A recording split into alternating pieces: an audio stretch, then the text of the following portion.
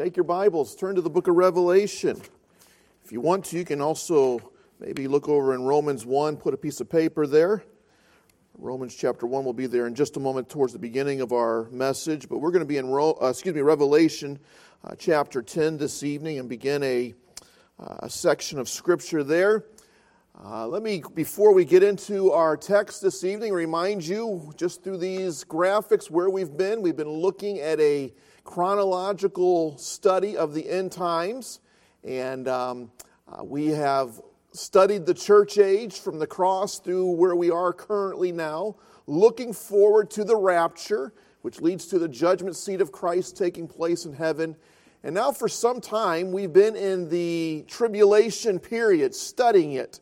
And we're not in it literally, but we are studying it. And so we've been here, and we think we're at this, in this study, believe where we're at, that we're in what we would call that halfway point.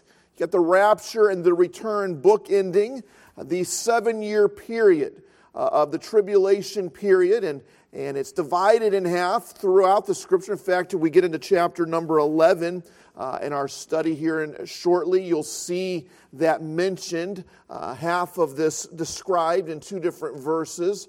And so we believe where we're at in chapter 9, 10, we're about halfway through this tribulation period. And we've been studying the judgments, these tribulation judgments, the seal judgments. We saw that back in, chapter number 6 and 7. And then we have now, last week, studied 6 of the 7 trumpet judgments. There will be one more trumpet judgment to come. And then following that, I think it's in chapter 16, we get into the vial judgments, sometimes called the bowl judgments. And so we get into chapter number 10 this evening. And this has been called, again, I talked about a previous one of our chapters we studied. It's kind of a parenthetical period of Scripture. We're not introducing any new material or new timeline, I should say, but things that are taking place along with these trumpet judgments that we see here as we get into chapter number 10. But I want to begin our evening where we left off last Wednesday, chapter 9, verse 20 and 21. Let's read those verses, verse 20 and 21 of chapter 9. And the rest of the men which were not killed by these plagues, yet repented not of the works of their hands, that they should not worship devils and idols of gold and silver and brass and stone and of wood, which neither can see nor hear nor walk, neither repented they of their murders, nor of their sorceries, nor of their fornication, nor of their thefts. The sins that are mentioned there in verse 20 and 21 are sins that they're not just going to be in the days of the tribulation period. These are sins that exist today and have existed. These are things that have been ongoing. And the fact that men will not repent in the tribulation period is not uncommon. It's not only going to be during that. We live in a day now when men refuse to repent of these things. And we can look back in our history and in the Scriptures in the Old Testament and see that men refuse to repent. And that's what I pointed out in closing that last week, that there's this trend that we're seeing in the book of Revelation. It's a trend that's not original to the book of Revelation. It's a trend that has always been, and it will be through the end of the millennial reign, of man rejecting God. No matter how good God shows himself to man, nor how wrathful God shows himself to man, man still finds a way to reject God. Now, as I mentioned, we often don't want to think of God in his wrath, in this side of him. We want to think of the good side of God, which there is that. The goodness of God leadeth thee to repentance. We understand that, but there's also this side of God where he demonstrates and displays his wrath. And for some people, that's a difficult thing. But go back with me to the book of Romans for just a moment. Romans chapter number 1. In Romans chapter 1, we have this verse number 16, where Paul says, "For I am not ashamed of the gospel of Christ." And he's going to go on to talk about the gospel of Christ. He says, "For it," the gospel of Christ, for it is the power of God unto salvation to everyone that believeth, to the Jew first and also to the Greek. For therein," verse 17, still talking about the gospel of Christ, "for therein is the righteousness of God revealed." The gospel reveals the righteousness of God. It shows us the goodness of God. It shows us who God is. It reveals. In fact, that word revealed, it's from the same word where we get the word revelation. The revealing, the displaying, the uncovering. The gospel of God reveals the righteousness of God from faith to faith, as it is written, the just shall live by faith. Now get verse 18. We've got to continue on. "For the wrath of God is revealed." The gospel, if we're going to give the true gospel, there is this side of wrath. The wrath of God is revealed from heaven against all ungodliness and unrighteousness of men who hold the truth in unrighteousness. Now, he's going to go on and describe much of that unrighteousness there, but I've already read some verses this evening there in Revelation chapter number 9, verse 20 and 21, of this unrighteousness. And man refuses to repent. And as I mentioned, this will continue, culminating at the conclusion of the 1,000-year reign of Christ that we'll study about in chapter 19 of Revelation. And at the conclusion of that millennial reign, there's going to be some people rise up again against God, rejecting Him and His goodness. So thus far, we have seen the 7 seal judgments and 6 of the 7 trumpet judgments, which has brought great destruction to the earth and man. I mentioned last week in chapter 9, verse number 18, it mentions of a third of the population that have now died. Back in chapter 6, verse number 8, it mentioned a quarter of the population has died. So just in those two series of judgments, over half of the earth's population has died. And that's not counting the believers that were already raptured out of here. This world is going to look like a completely different place after the wrath of God is poured out upon it, both in the earth and its nature, and then also in the population of individuals that have been removed from this earth. God's judgment has increased and man's rejection of God has continued. Now, as we get into chapter 10, this is an introductory message this evening because we're going to introduce a section of Scripture in the book of Revelation. Notice with me as we read chapter 10, verse number 1. Let's read all 11 verses, just 11 verses, and this will get us introduced to this chapter and this section of Scripture. He says, "And I saw another mighty angel come down from heaven, clothed with a cloud, and a rainbow was upon his head, and his face was as it were the sun, and his feet as the pillars of fire. And he had in his hand a little book open, and he set his right foot upon the sea, and his left foot on the earth, and cried with a loud voice as when a lion roareth. And when he had cried, 7 thunders uttered their voices. And when the 7 thunders had uttered their voices, I was about to write. And I heard a voice from heaven saying unto me, Seal up those things which the 7 thunders uttered, and write them not. And the angel which I saw stand upon the sea and upon the earth lifted up his hand to heaven, and sware by him that liveth forever and ever, who created heaven and the things that therein are, and the earth and the things that therein are, and the sea and the things which there are therein, that there should be no time no longer. But in the day of the voice of that 7th angel, when he shall begin to sound, the mystery of God should be finished, as he hath declared to his servants the prophets. And the voice which I heard from heaven spake unto me again, and said, Go and take the little book which is open in the hand of the angel which standeth upon the sea and upon the earth. And I went unto the angel and said unto him, Give me the little book. And he said unto me, Take it and eat it up, and it shall make thy belly bitter, but it shall be in thy mouth sweet as honey. And I took the little book out of the angel's hand and ate it up. And it was in my mouth sweet as honey, and as soon as I had eaten it, my belly was bitter. And he said unto me, Thou must prophesy again before many peoples and nations and tongues and kings. As I mentioned, as we get into this chapter this evening, it's bringing us into a section of Scripture. Chapter number 10 verse is just a small chapter, 11 verses, a little over 350 words, but it's part of a larger section. Notice in verse number 1, those first 3 words, and I saw. Now, saw is one of the key words of the book of Revelations. It's used at least 40 times in the 22 chapters, and the great majority of them is of John as he's referencing what God is revealing to him, what he is being shown by God. We don't have time to look at all of these, but just go back to chapter number 1 of Revelation and notice as it begins this book, verse number 1, the revelation of Jesus Christ, which God gave unto him, to show unto his servant things which must shortly come to pass.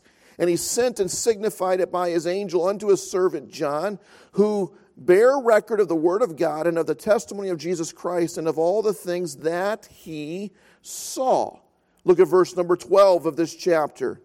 And I turned to see thee, and the voice that spake with me, and he turned, I gave you the wrong verse there, I'm sorry.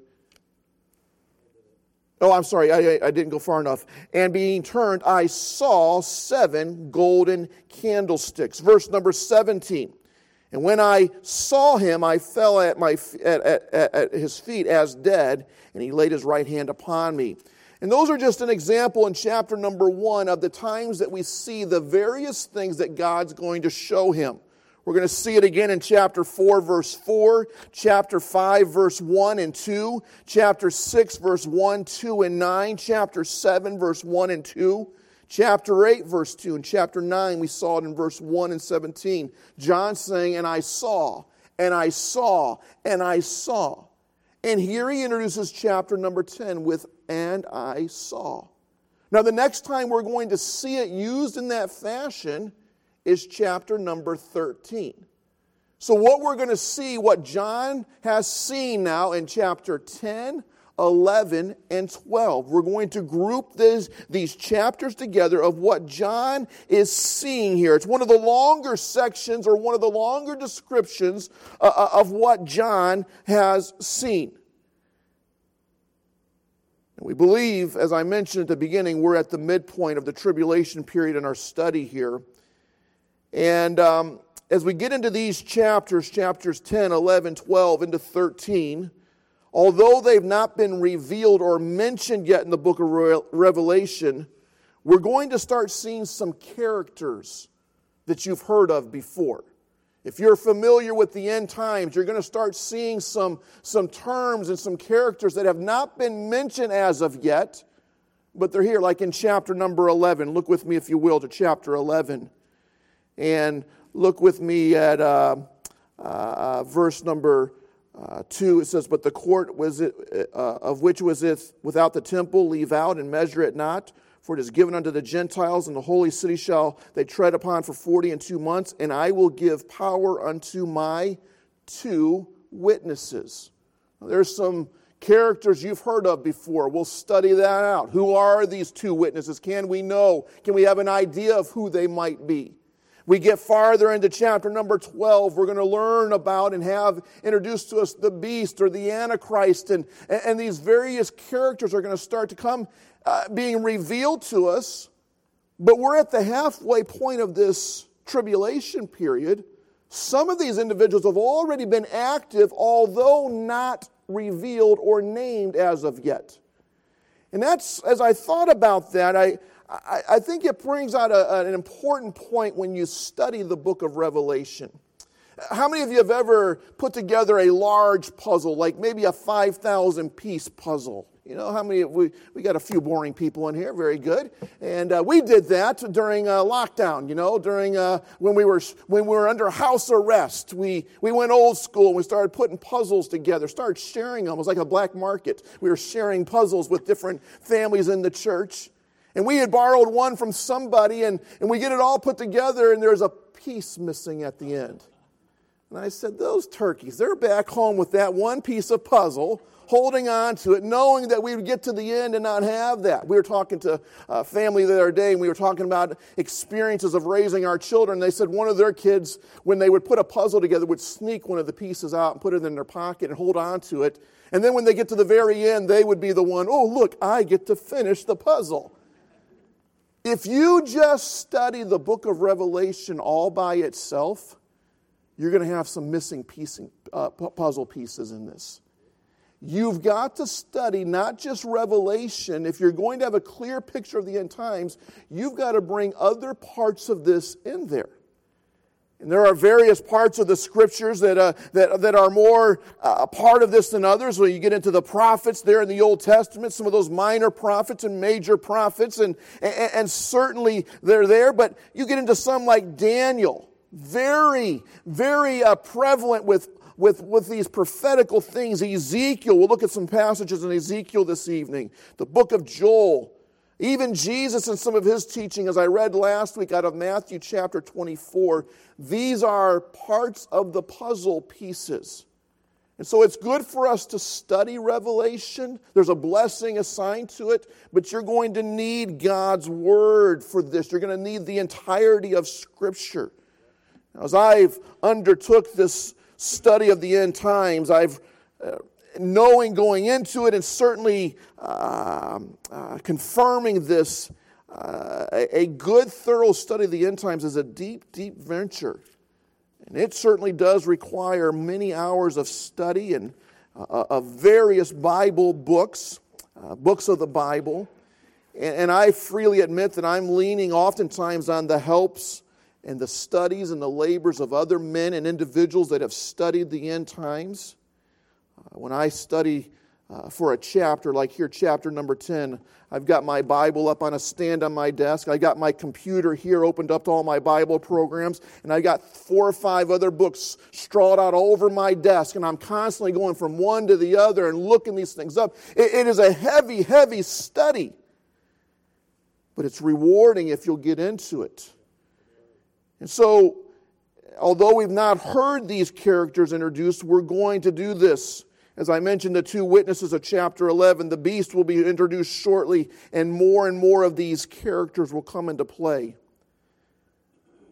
Now, all of that to say, these next few chapters will bring us some light on several of these characters in the end times. So, introduce ourselves to it this evening. Let's consider chapter number 10. And I want to ask, first of all, in verses 1 through 3, or talk to this evening about this mighty angel. Let's read those first 3 verses again. Follow along. It says, "And I saw another mighty angel come down from heaven, clothed with a cloud. A rainbow was upon his head, and his face was as it were the sun, and his feet as the pillars of fire.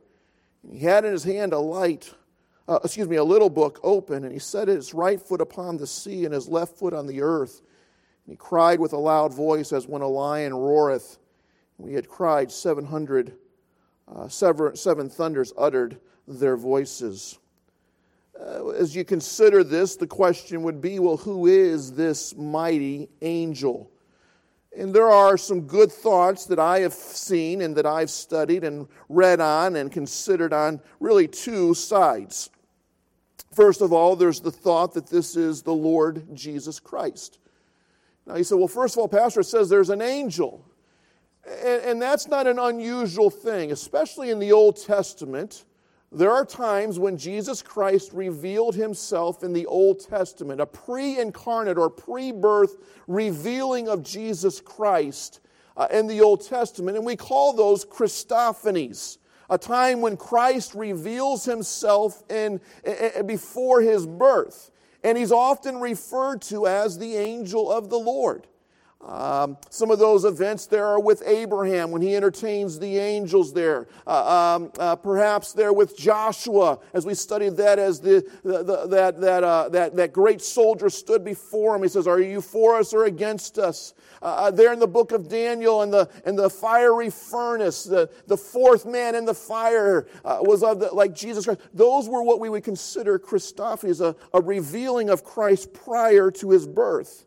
And so to hear the angel of the Lord is not necessarily a disqualifier that this could be Jesus. In fact, the description of him is very Christ-like, isn't it? He is clothed with the cloud. Look back, let's just do a quick search through here. Chapter 1, verse number 7. Revelation 1:7 says, "Behold, he cometh with clouds."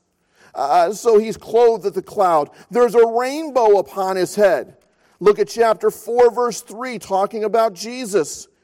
He that sat was to look upon like a jasper and a sardine stone, and there was a rainbow about the throne. Its sight was like about an emerald.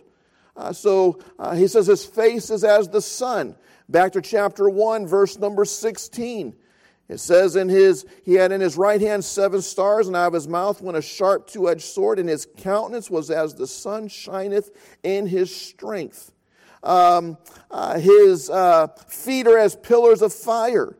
Chapter 1, verse 15, it says, "And his feet like unto a fine brass, as if they burned in a furnace."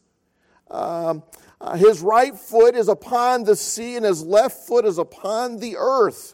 We don't have time to go back for time this evening, but you can write down Psalm 24, verse number 1, Isaiah chapter 66, verse number 1, both describing that God is the owner or the creator of this universe. And there in Isaiah chapter 66, that's where he says his throne is in heaven and the earth is his footstool.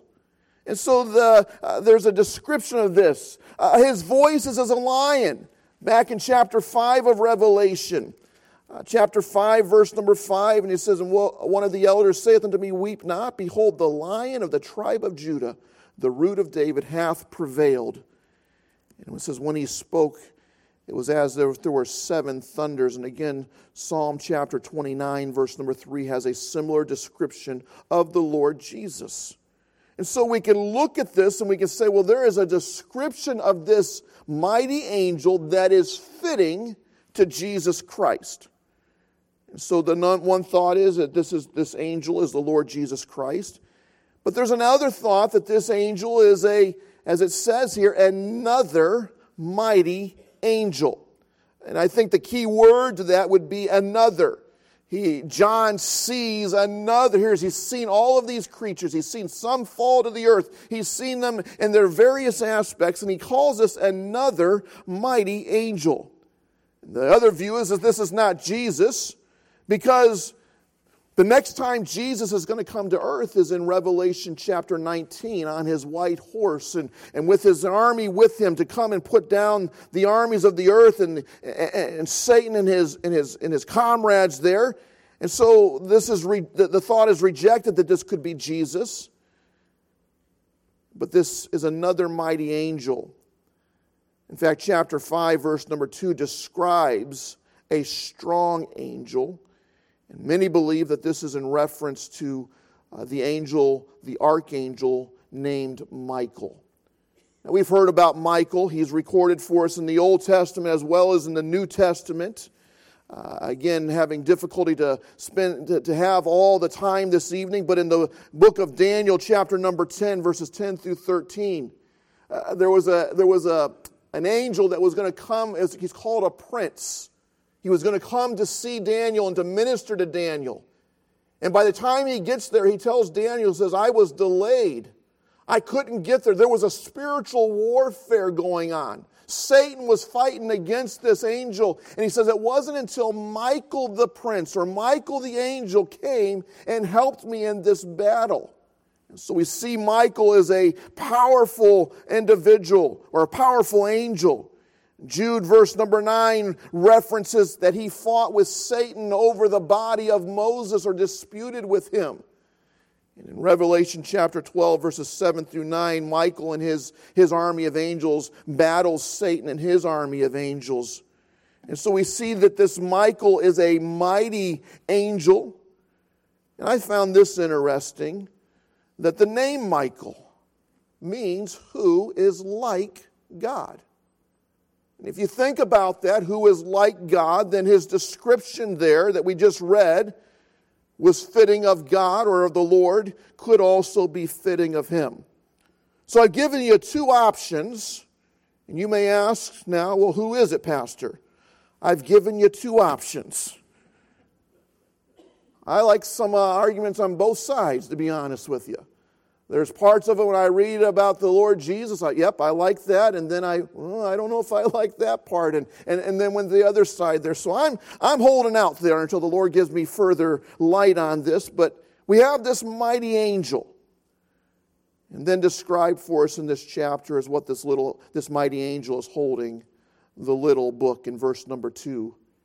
He had in his hand a little book open. Now, this little book, again, it goes into more of a description of it in verses 8 through 10.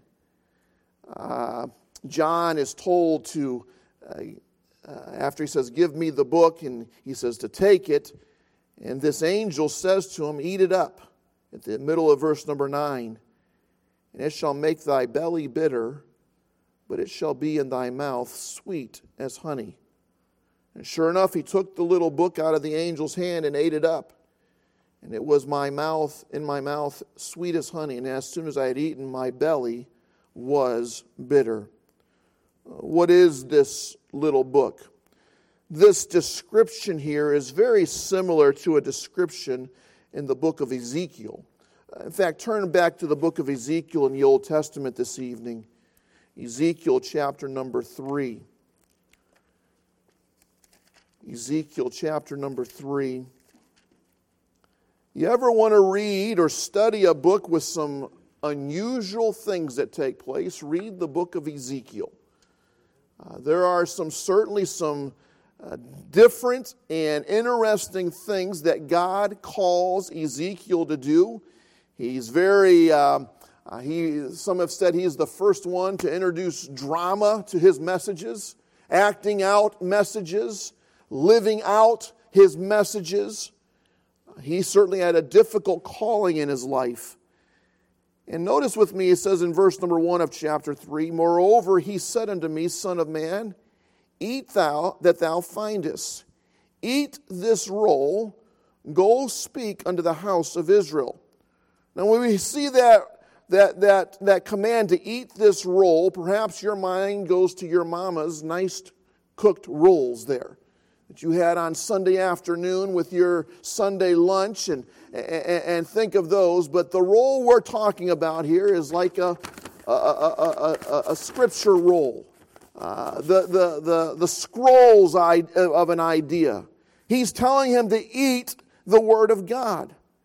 And so he says, so I opened my mouth, and he caused me to eat that roll. And he said unto me, Son of man, cause thy belly to eat, and fill thy bowels with this roll that I give thee.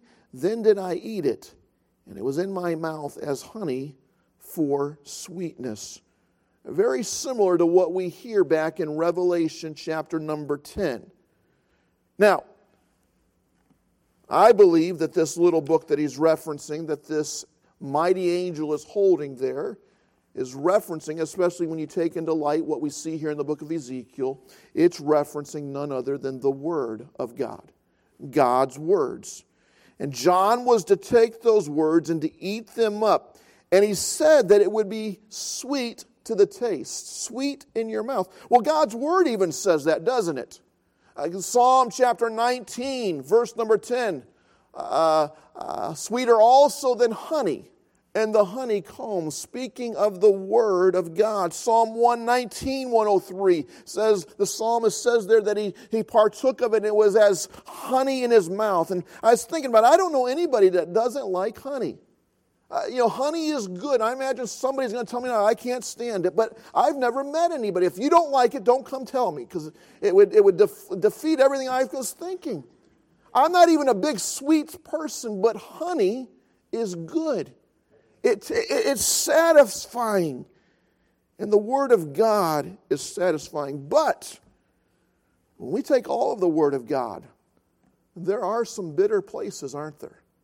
There are some difficult places. There are times when the Word of God convicts, when the Word of God cuts, when the Word of God reveals some things.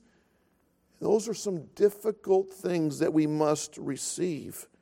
In fact, you're there in the book of Ezekiel chapter 3 and chapter number 2. Let me summarize the chapter and I'll read one verse. Ezekiel's given a very difficult task.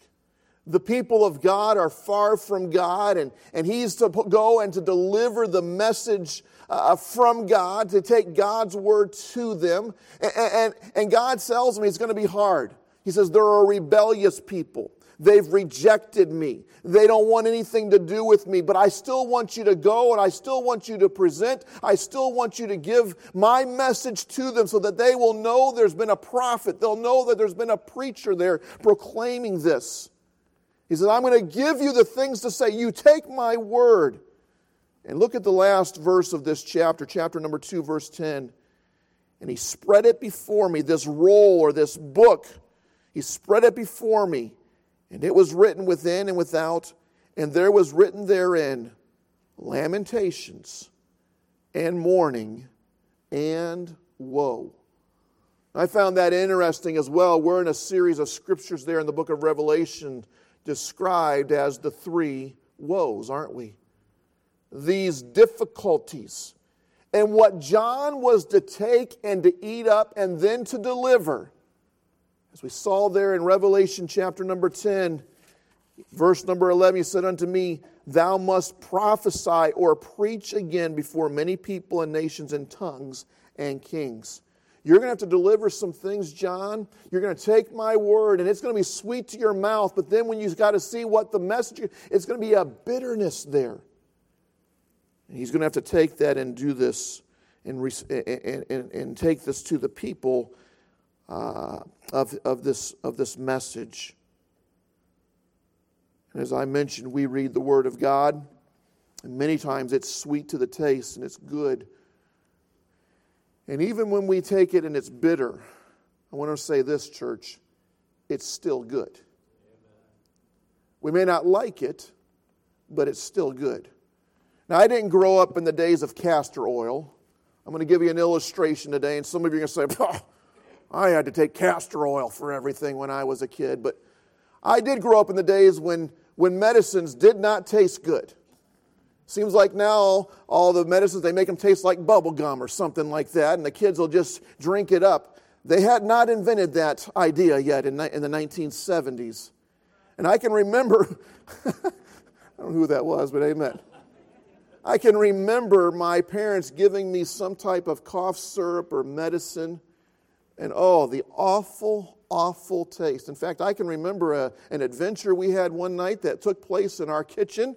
And it involved my mom holding me, or my dad holding me by an arm with a belt in his hand, and my mom with a spoon and a bottle in this hand, and putting the spoon of medicine in my mouth, and me immediately expelling that out of my mouth. And then it caused me and my dad to have a dance there for a moment, and back to my mom. And it was just a cycle all evening. By the time I finally got done, I probably had overdosed on all of it that's in me. But just the awful taste. But why were my parents doing that? Because in the end, it was good for me. That medicine was good for me. And there will be times, church, you read something in the Scripture that you just don't like. It's not what you want to do. It's not what you wanted to hear. And God's Word is always right. And God's Word, in the end, is always good for us. And so even when it's that bitter things, just receive it, take it, and let God's Word make us. So we'll get into chapter number 11 next week and start looking at some of these characters and even get to see perhaps who these 2 witnesses are, who these characters may be, and continue our study here through the book of Revelation. Let's pray this evening. Father, we thank you for the Word. Lord, as we've just rehearsed here and reminded ourselves tonight, Lord, so much of it is sweet to us, and at times, Lord, though it can be difficult to receive. But Father, it's still good, and it's still right. I'm thankful that we have a book, Lord, that cannot be wrong. Lord, even when we don't understand it, even when we don't get it, Lord, it's right. And Lord, we can trust it. So Lord, I pray that we would receive it, we would take it and eat it up. and make it a part of our lives, God. And Father, I pray that you'd be with us now as we go home this evening. Protect us in our travels home. Father, be with us throughout this week. Help us to be bright and shining lights to those around us. And then, Father, help us to be back in our places this coming Sunday, Lord. And we'll thank you for it all. In Jesus' name, amen. Have a good evening.